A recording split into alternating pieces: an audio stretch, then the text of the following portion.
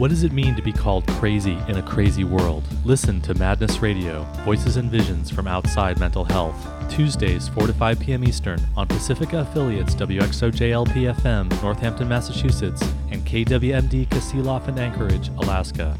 Produced by Freedom Center and the Icarus Project, streaming, podcasting, and archive at madnessradio.net.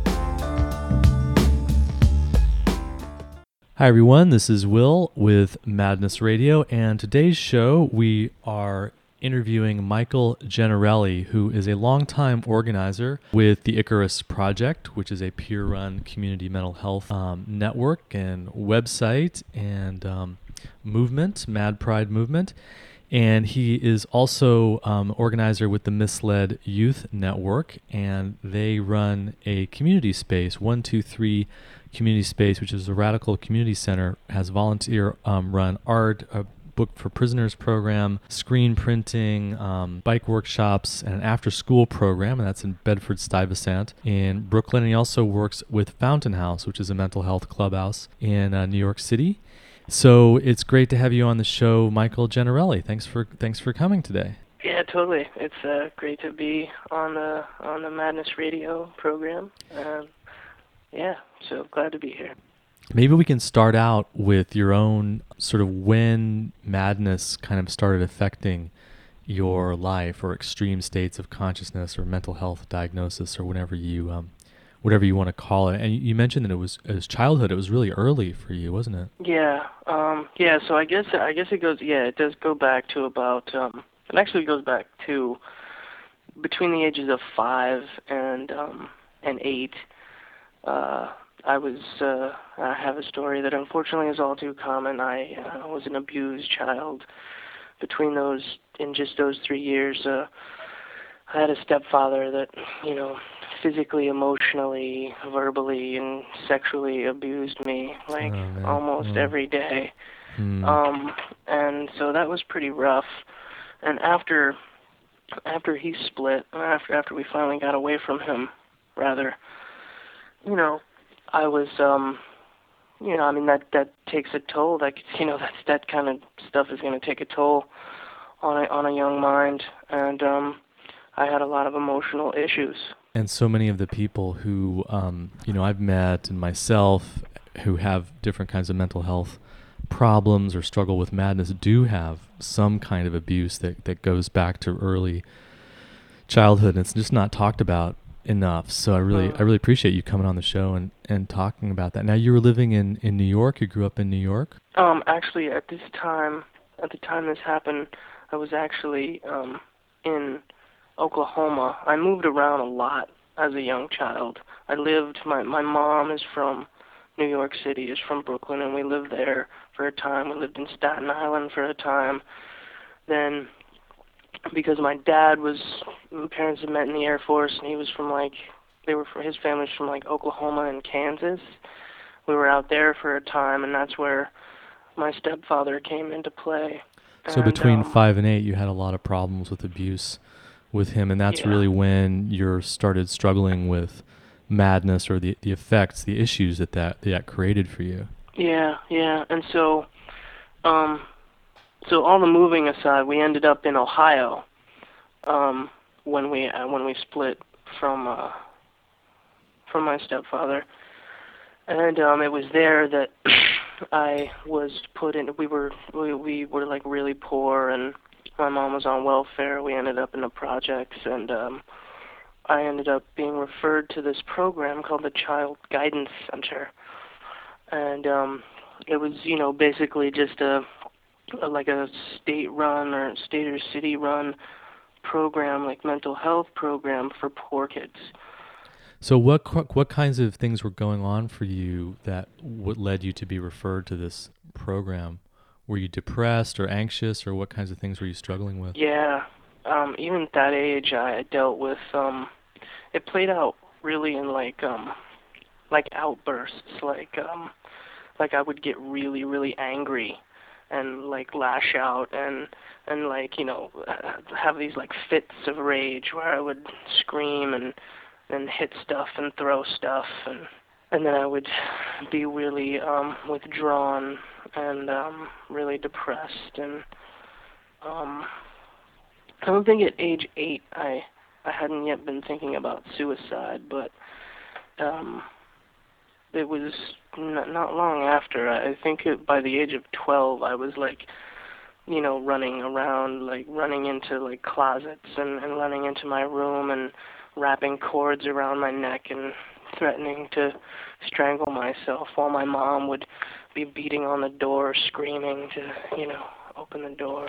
Yeah, it really sounds like this is kind of trauma reactions to the abuse that you went through at such a young age from the stepfather.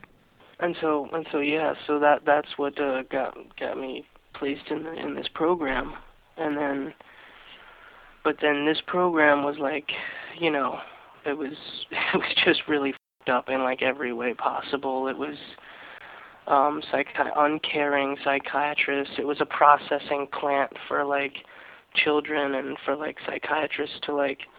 I often talk when I talk about it. I talk about being mentally raped because the way they would like just poke and prod our brains and psychoanalyze us like just way too much, like constantly analyzing us all the time.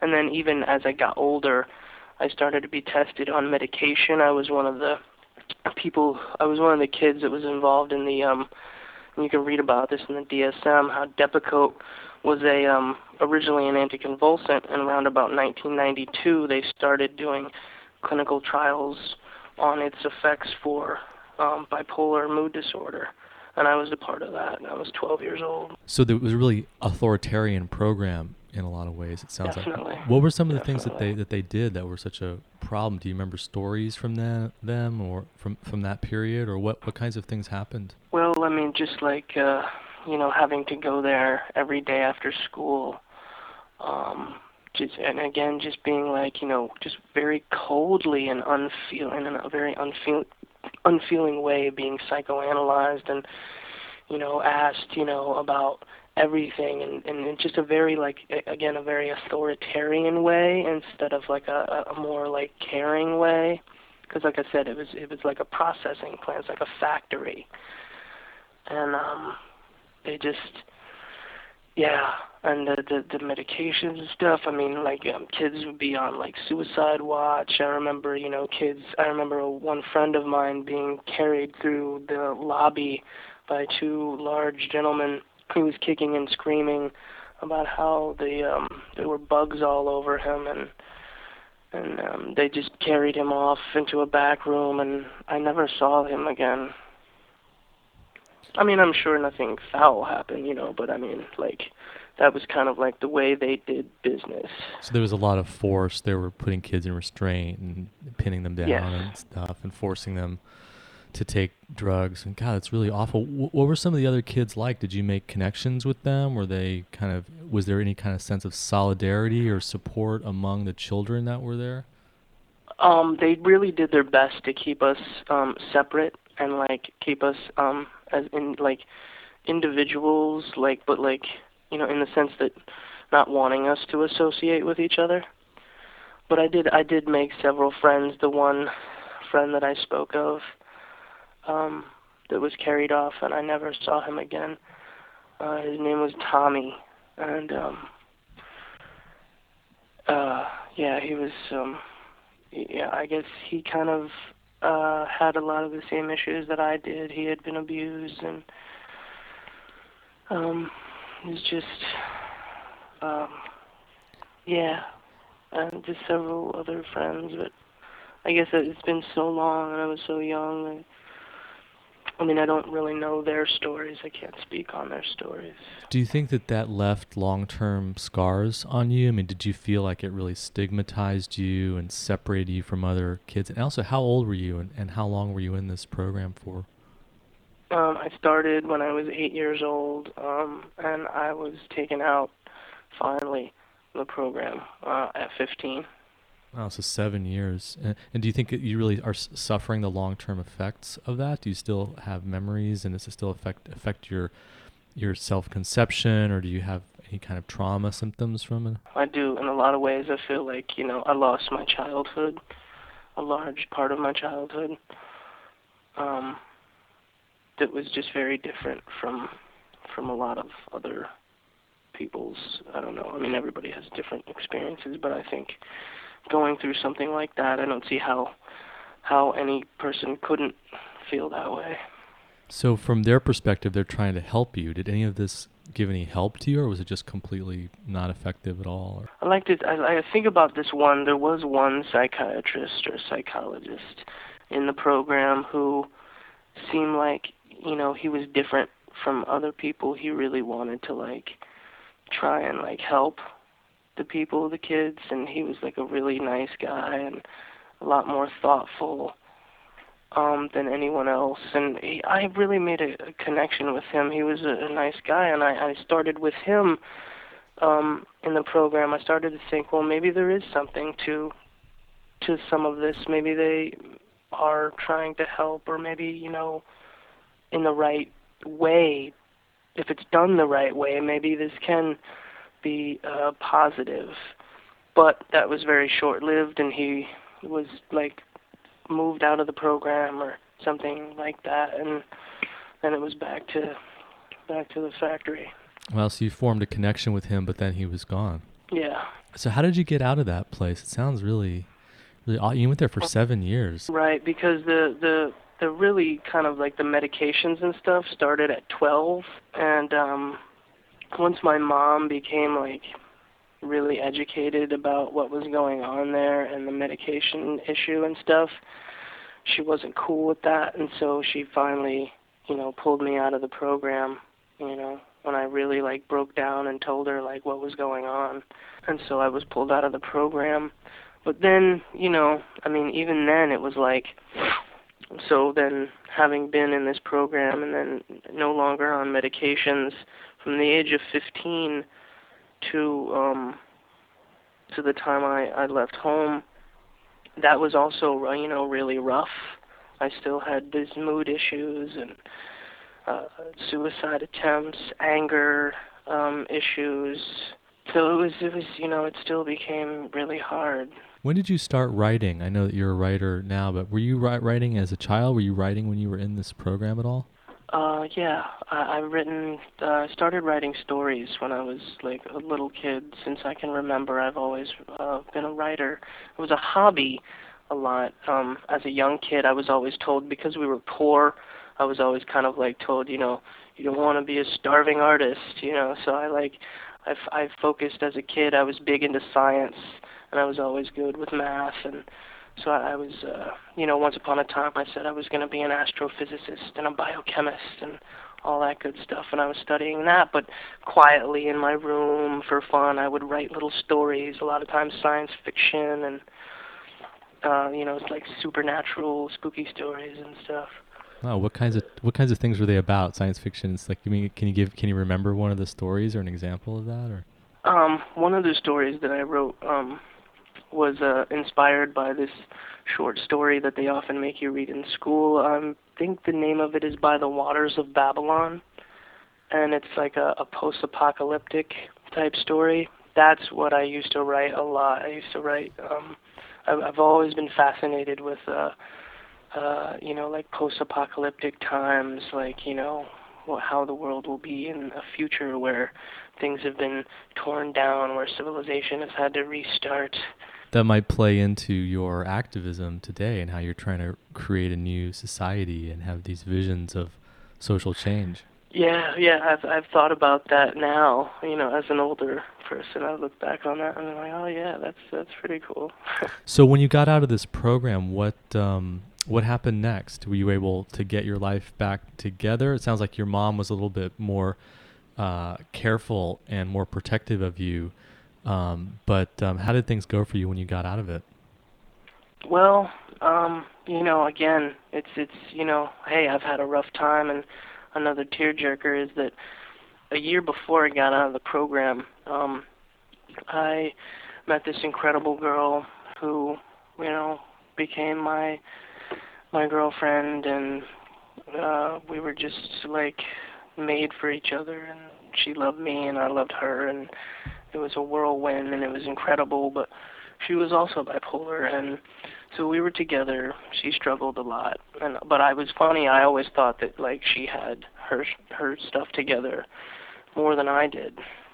And so we were together 14, 15, 16, and 17. And that, I still had troubles with home, dealing with mood issues and stuff. But it was kind of, it was manageable for the most part. And I had Lucy. And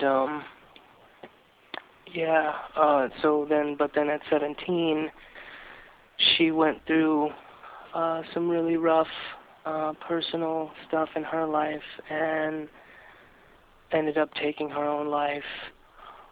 And she actually died in my arms. I made it to her room, but a little bit too late.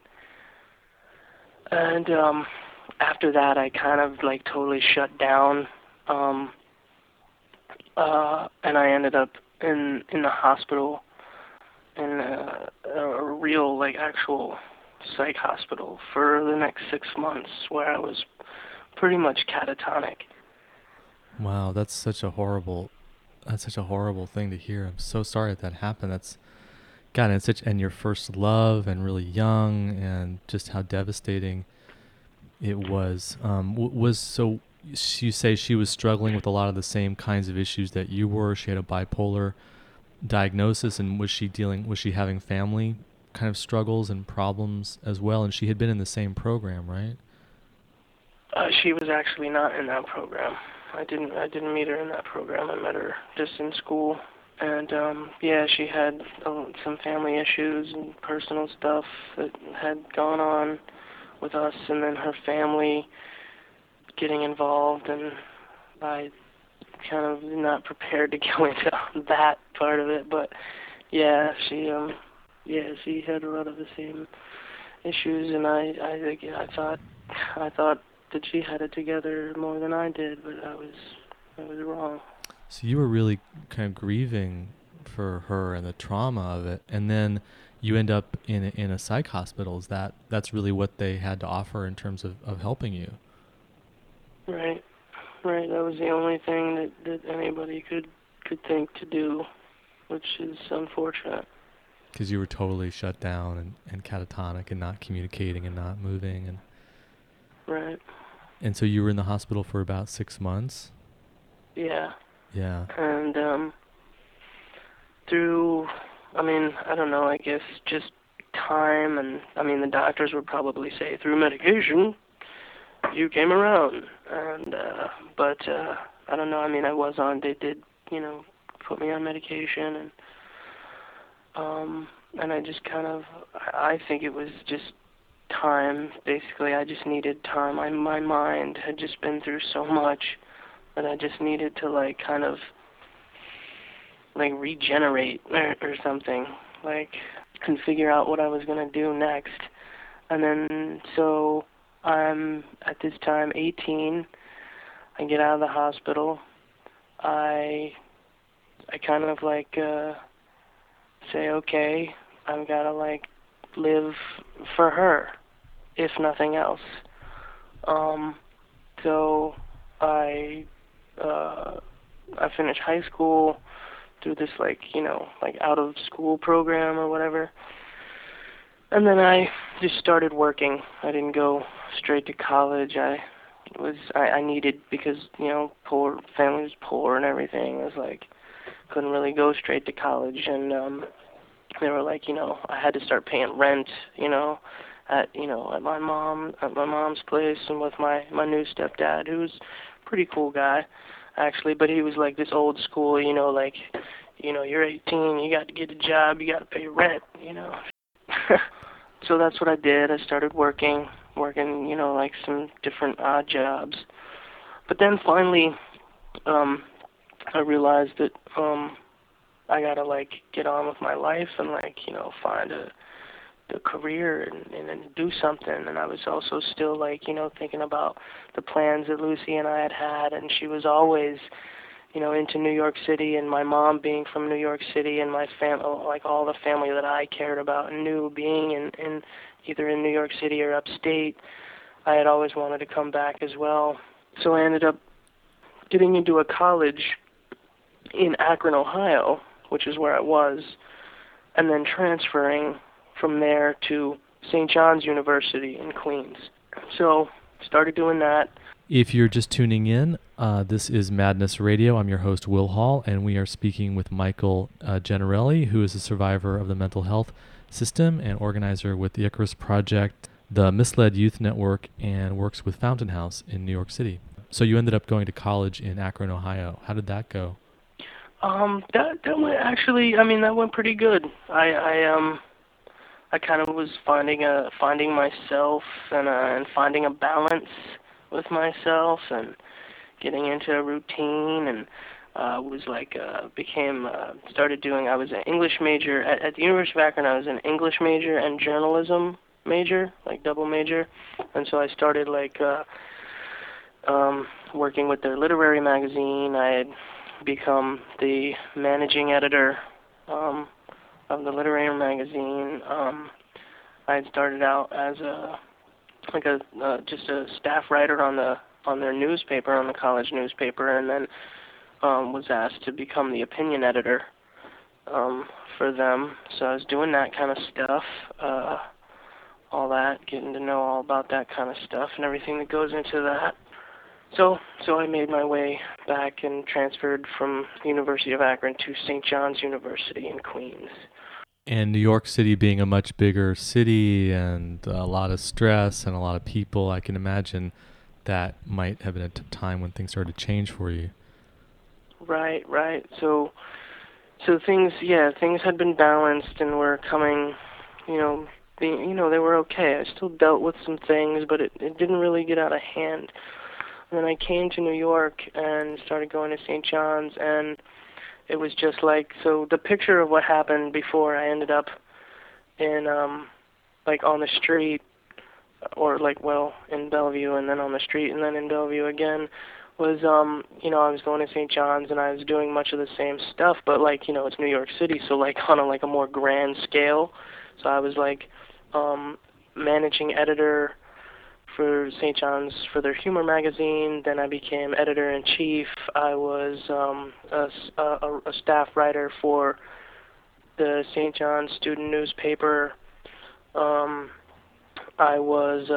had been an intern for HarperCollins in Manhattan, big publishing house. So I think that the DSM should actually list New York City as one of the factors that can drive people into manic depression, because it is so huge, and it can be so overwhelming, and there can be such wild swings. Yeah, so I was doing all these things, and had decided that the HarperCollins suit and tie editor was not my style. And I started then interning for a smaller, very cool publishing house called Soft Skull Press, which is where I read a book called Peeps, which was written by this incredible artist by the name of Fly. And her and the stories of her friends inspired me.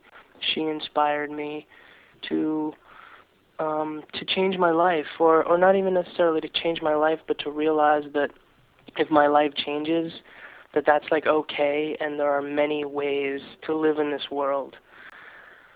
And so all these stressful things going on, it was pretty much the stress of everything that I was doing that I just snapped. I don't know how else to explain it. I just kind of snapped. I was not on any medication and not doing anything in lieu of medication for my mental health. And I just snapped. And I ended up I had a psychotic break, what doctors will call a psychotic break, and ended up in Bellevue for 3 months. In that time, St. John's, they had no idea or were very insensitive about the whole situation. Long story short, while I was in the hospital, I lost all my scholarship money and everything to go to St. John's, so I was basically like done. I couldn't go to St. John's. I was out of school. Also, the apartment that I had been renting was like kind of like under the table type deal, so being gone for 3 months, I lost my place.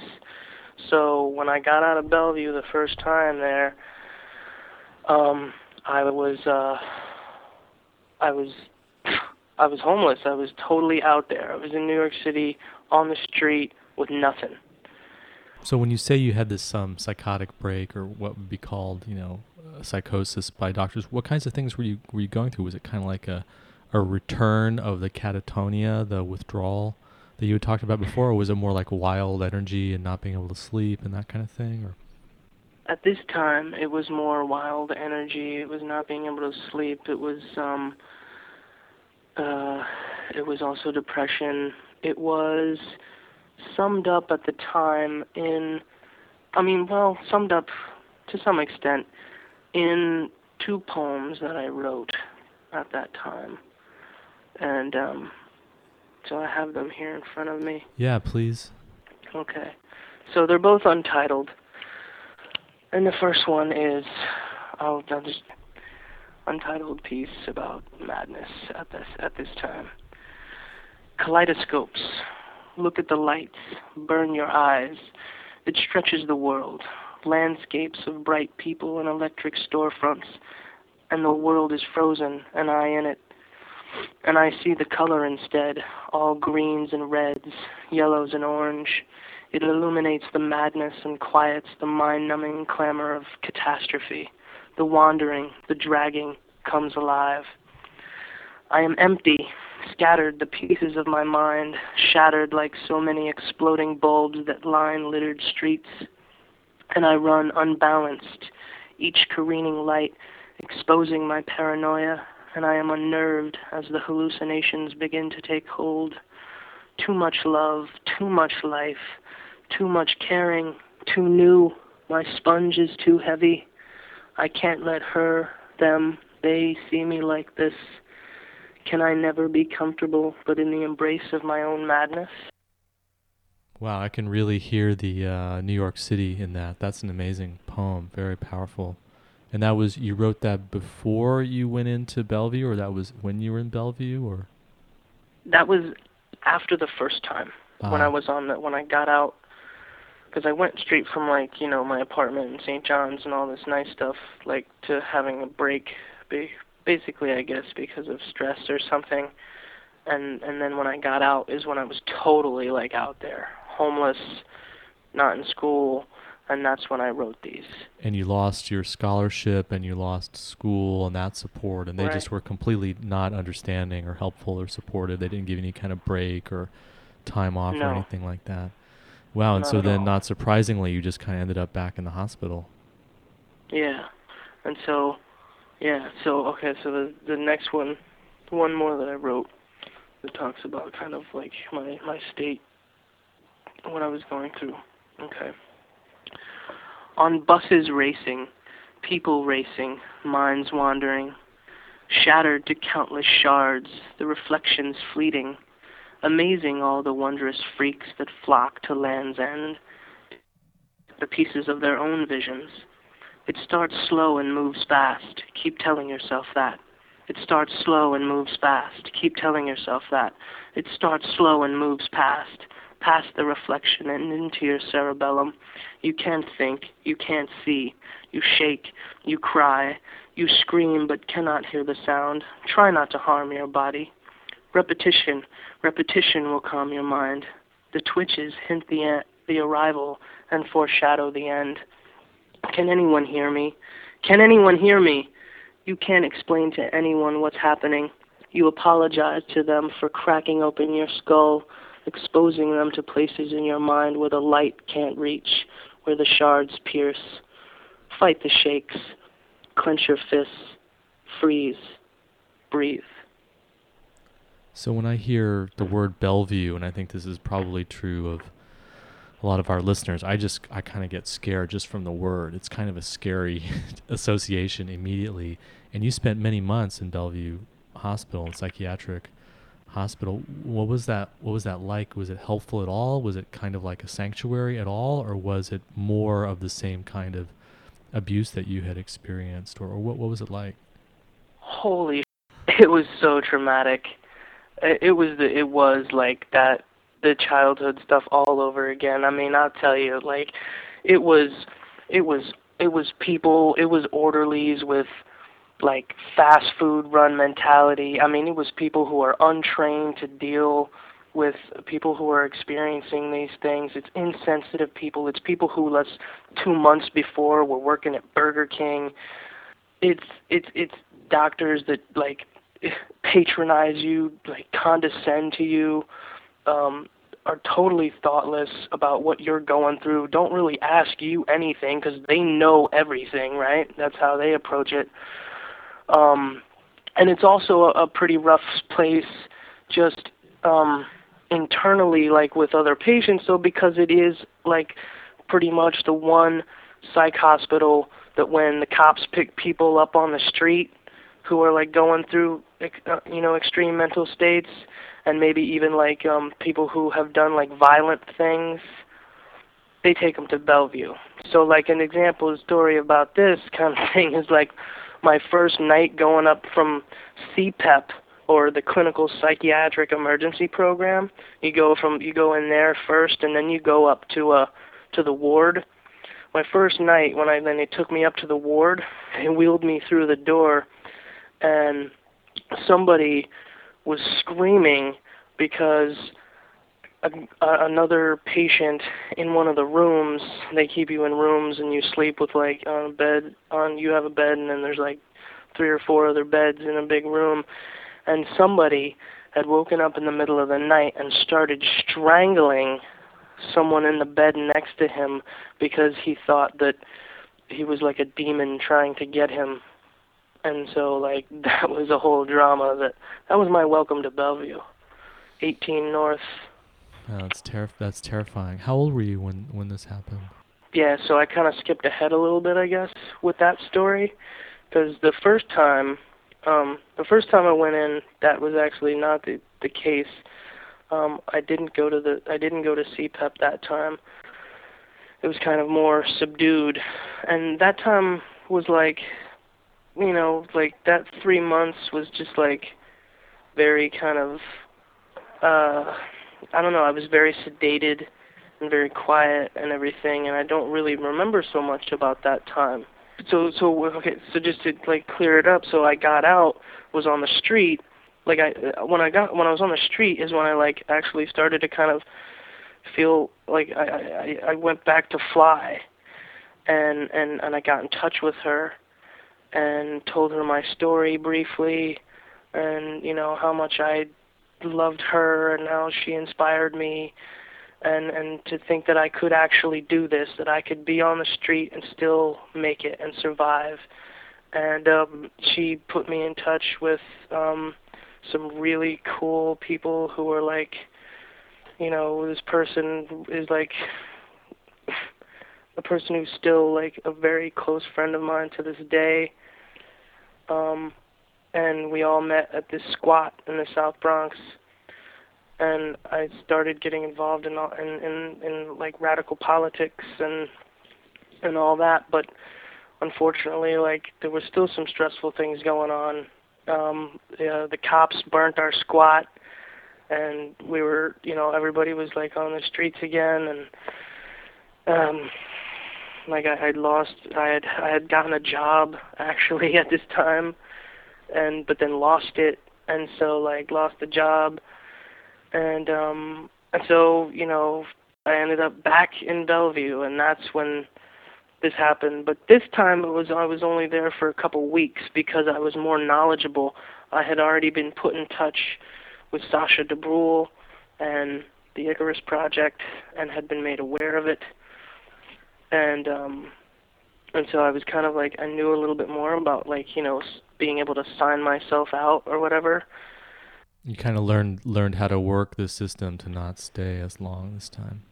Right. And was that when you wrote the poem that you read at the St. Mark's Church Speak Out?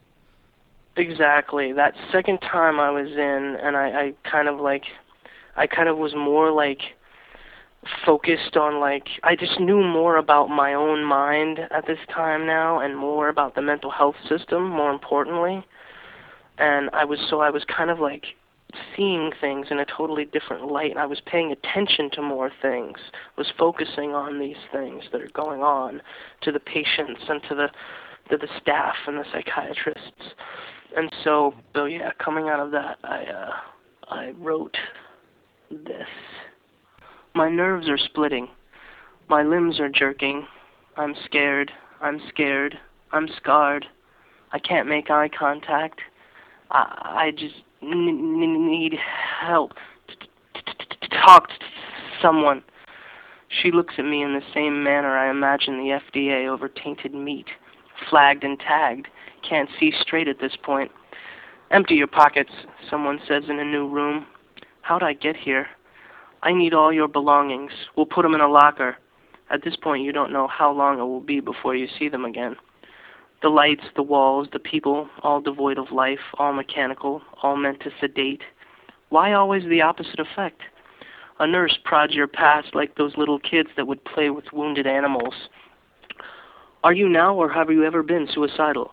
How many times? With what? Were you abused as a child? By who? How often? With what? Do you get fits of rage? Do you hurt others? Describe your cycles. How long do they last? Do you hear voices? Do you hallucinate? How long do they last? How did I get here? I'm schizoaffective with seizure disorder. I couldn't take school. Work is wearing me down. I've been homeless. I need more money, just a little, then I can travel. I want to volunteer my time, not slave it away. Fuck the system. Let them pay me. Their system did this to me. How many times will how many people ask how many of the same questions? A man says he doesn't have freedom of religion because no one will accept him as God. A man rocks, a man spits. A woman announces, we shouldn't have to watch kids shows. I'm an adult. She then returns to singing the Chia Pet song over and over while aimlessly wandering the hall, breaking only to mention she's here for 6 to 8 weeks and when are the sandwiches? A young and fragile semi-catatonic Asian woman makes her way to the phone to speak to a husband she's not sure she has. Baby Huey hollers for his chicken and don't touch his bed. God wants my phone book. He needs a lawyer. Ativan, Ativan, Ativan will calm you, Michael. But wait, I can't forget about Sophie, the black, white, Puerto Rican, Dominican, Mexican girl with 50 kids and twice as many husbands. And she's got quite an attitude for a 10-year-old, especially since she's 23. Alas, the ward would not be complete without the renegade, runaway schizo elf, clad in tight red and green and a ring of tampons for a belt. They take yours away, along with shoelaces. She smiles and claps for every commercial. The Asian catatonic woman doesn't want any meds. I have rights. I have a right not to be medicated. They do it anyway. No feeling. We don't play that nonsense. She getting those meds. Strap her down. They hold her against her will. Her face, in it I see defeat, as the orderlies make subtle references to Vietnam-era horror humor, and she is gone to a place in her head where no one can come for her. She must stay here for safety, and my heart breaks for all those minds permanently scorched by the sun. I stand on the other side of the glass, a lab rat not to be taken seriously. I speak and people just look at me like I'm crazy, but they're the ones that aren't supposed to. The staffers operate on a fast food run mentality. Only their product is the mental well-being of fragile individuals. I get ignored again, and I start to cry. I want to see my friends. They'll take care of me. I think about the sweetest, most intelligent, creative, outspoken, kind, caring, sensitive, anarchist punk girl I know. I smile. I cry. They say I'll be here up to 8 weeks. I bang on the window behind which I'm encased, screaming for ketchup. They look at me like I'm crazy, so I start screaming for Nick and Gabby.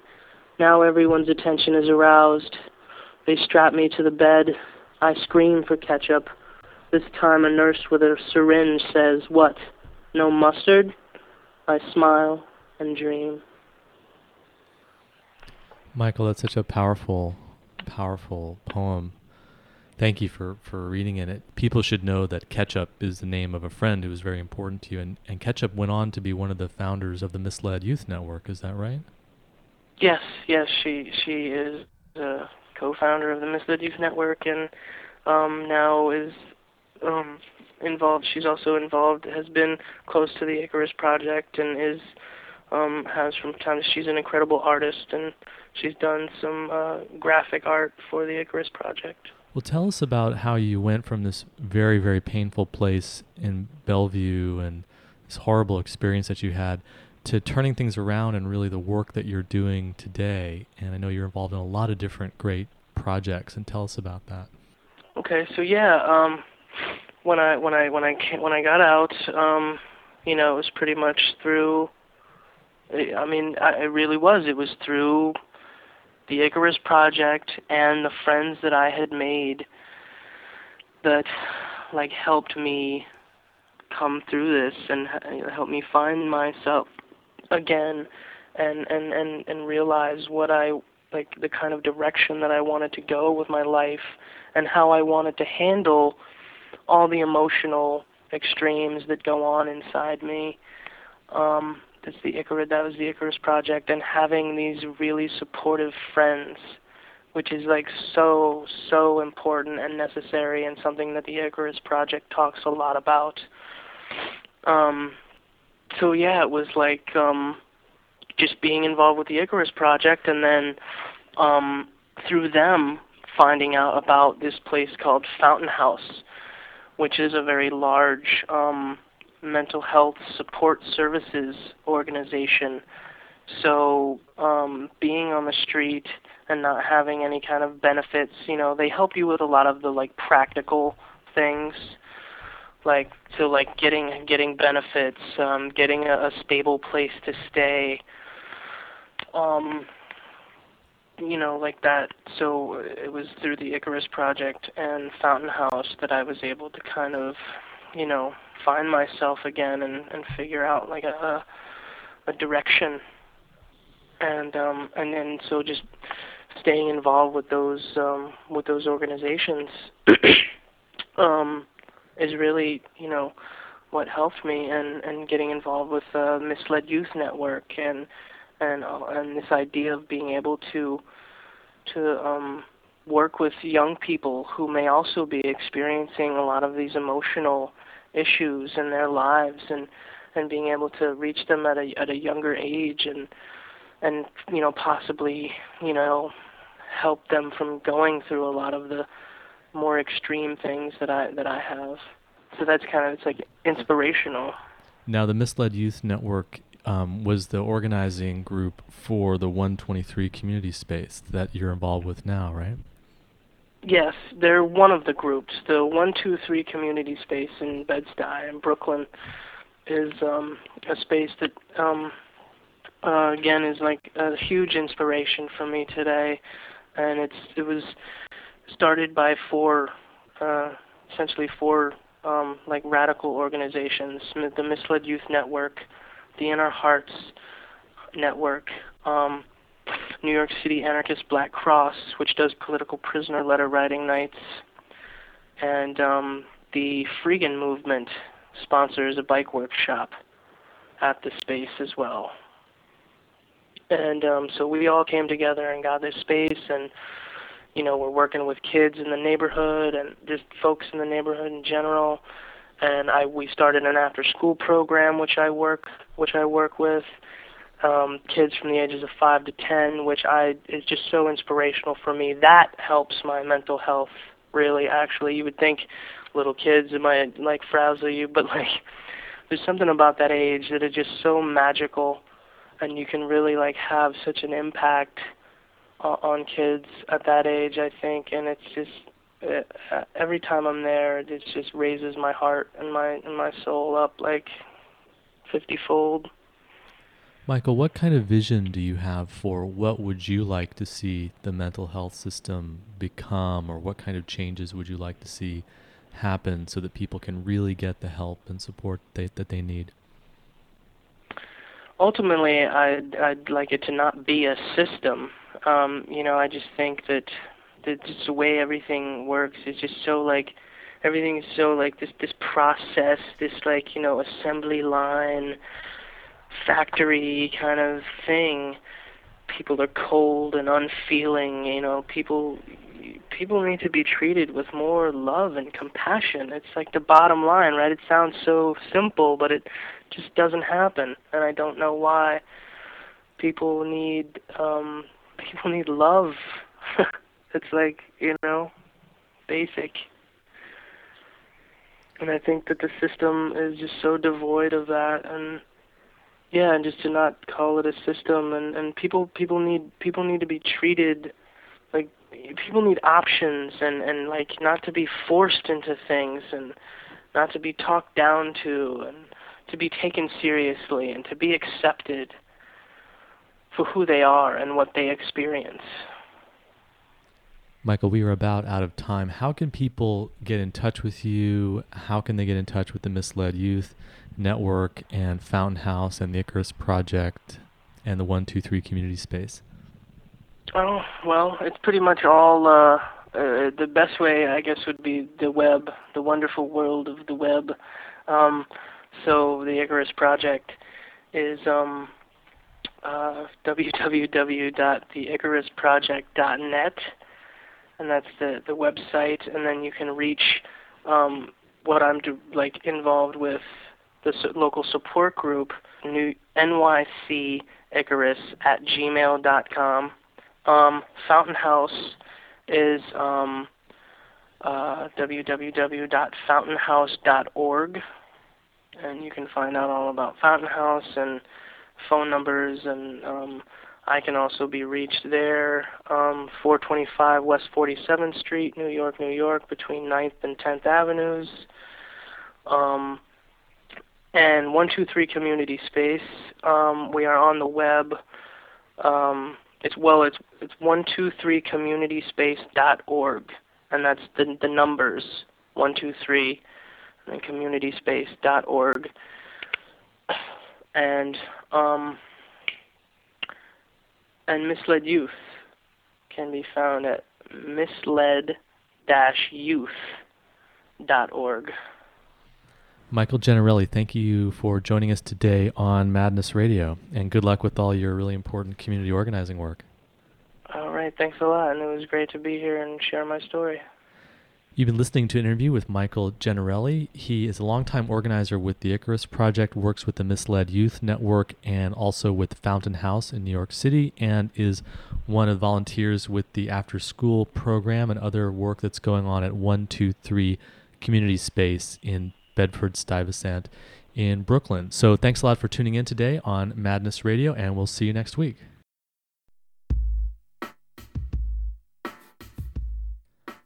You've been listening to Madness Radio, Voices and Visions from Outside Mental Health. Madness Radio broadcasts every Tuesday, 4 to 5 p.m. Eastern on Pacifica affiliates WXOJLP-FM, Northampton, Massachusetts, and KWMD, Kasilof and Anchorage, Alaska. Produced by peer-run mental health communities freedom-center.org and theicarusproject.net. Listen to our internet stream, podcasts, and show archives at madnessradio.net.